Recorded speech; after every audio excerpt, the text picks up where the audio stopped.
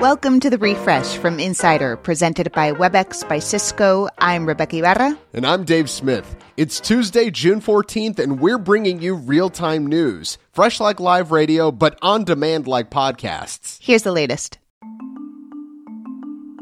It's official. President Biden will travel to Saudi Arabia next month to meet with leaders from across the region. The White House says he'll talk oil prices and likely meet with Crown Prince Mohammed bin Salman in hopes of a, quote, recalibration in relations.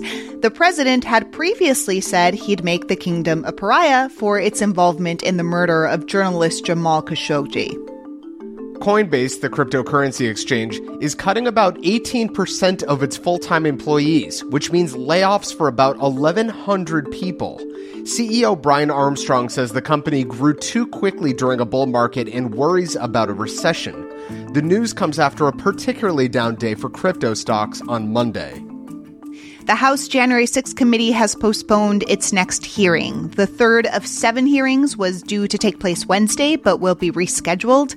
A committee member told reporters the change was not a big deal and is happening to give staff more time to assemble video clips. The next hearing is now scheduled for Thursday.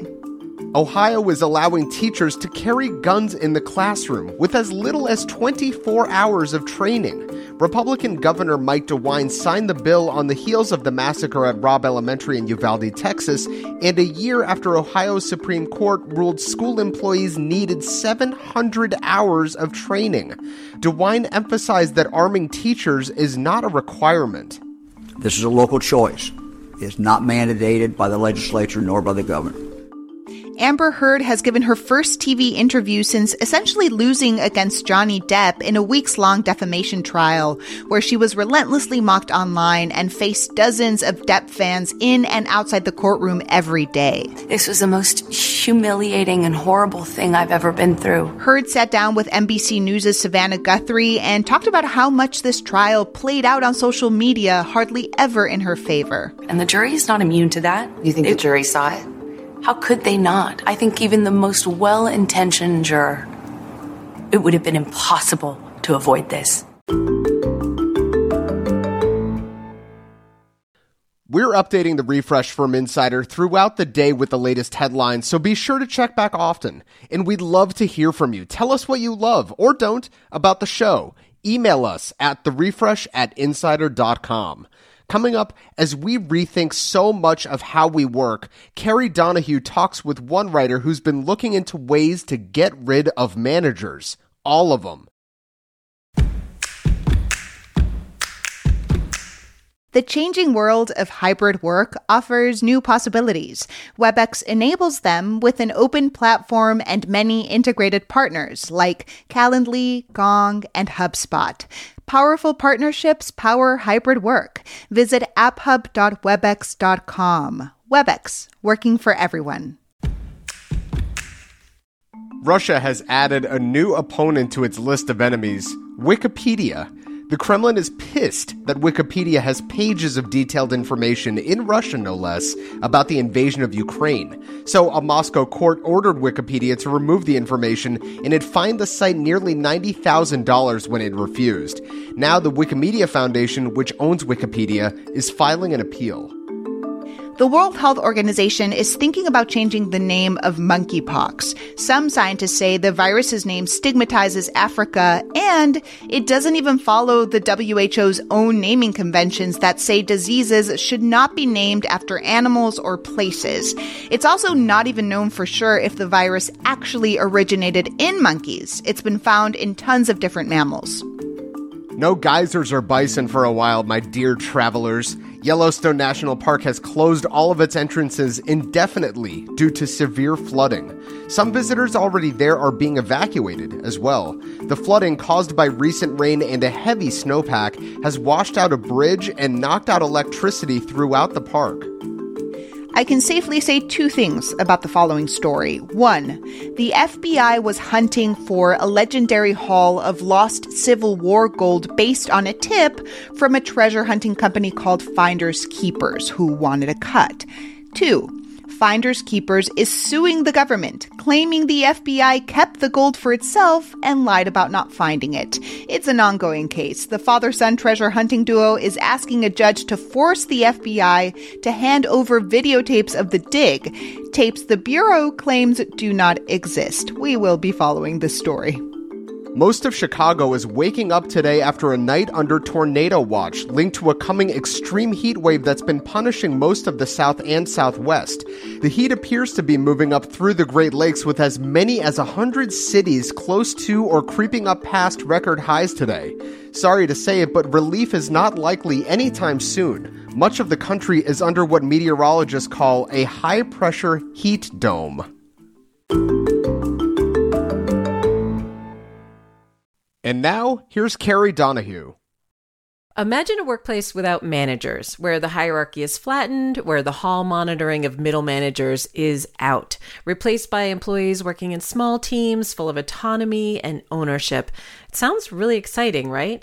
Well, writer Molly Lipson says the pandemic changed a lot of things about the workplace, and maybe next up, getting rid of managers, all of them. Often managers, they form part of this bottleneck structure which slows things down, kind of personal relationships or the sort of language that you use to have to address somebody who's supposedly above you in the hierarchy and things like that. And it kind of creates this slightly strange mechanism within this company that we don't really necessarily see in the outside world. So you don't really talk to people in that way outside of your workplace. And for a lot of people, that can feel really unnatural and really prohibiting for progress. You were writing about a particular type of organizational structure where the hierarchy is replaced with sort of these small, flat, interconnected teams. Can you tell me a little bit about that?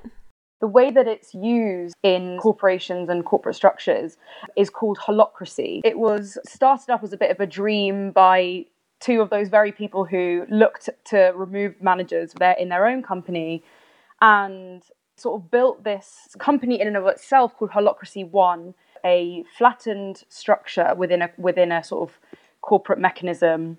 The idea instead is that departments, they work horizontally rather than vertically. So they kind of sit next to each other in overlapping circles. And this is actually something that can be mapped out visually. So if you imagine sort of a traditional structure would be like a pyramid. You know, if you imagine someone like Amazon, for example, you'd have the sort of drivers probably right at the bottom of that pyramid and then Jeff Bezos right at the top.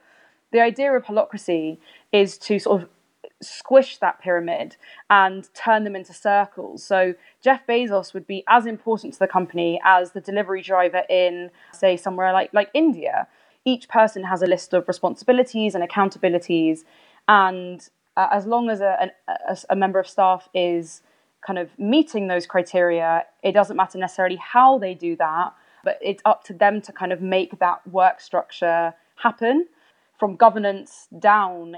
I feel like people are biologically almost determined to seek hierarchy in kind of any social group. Like if you have more than 2 or 3 people, there's somebody who kind of emerges as a leader and someone else who's ready to follow that. I feel like, do you think this goes kind of against human nature, or how do we overcome that sort of sense of seeking a hierarchy that's kind of innate to us?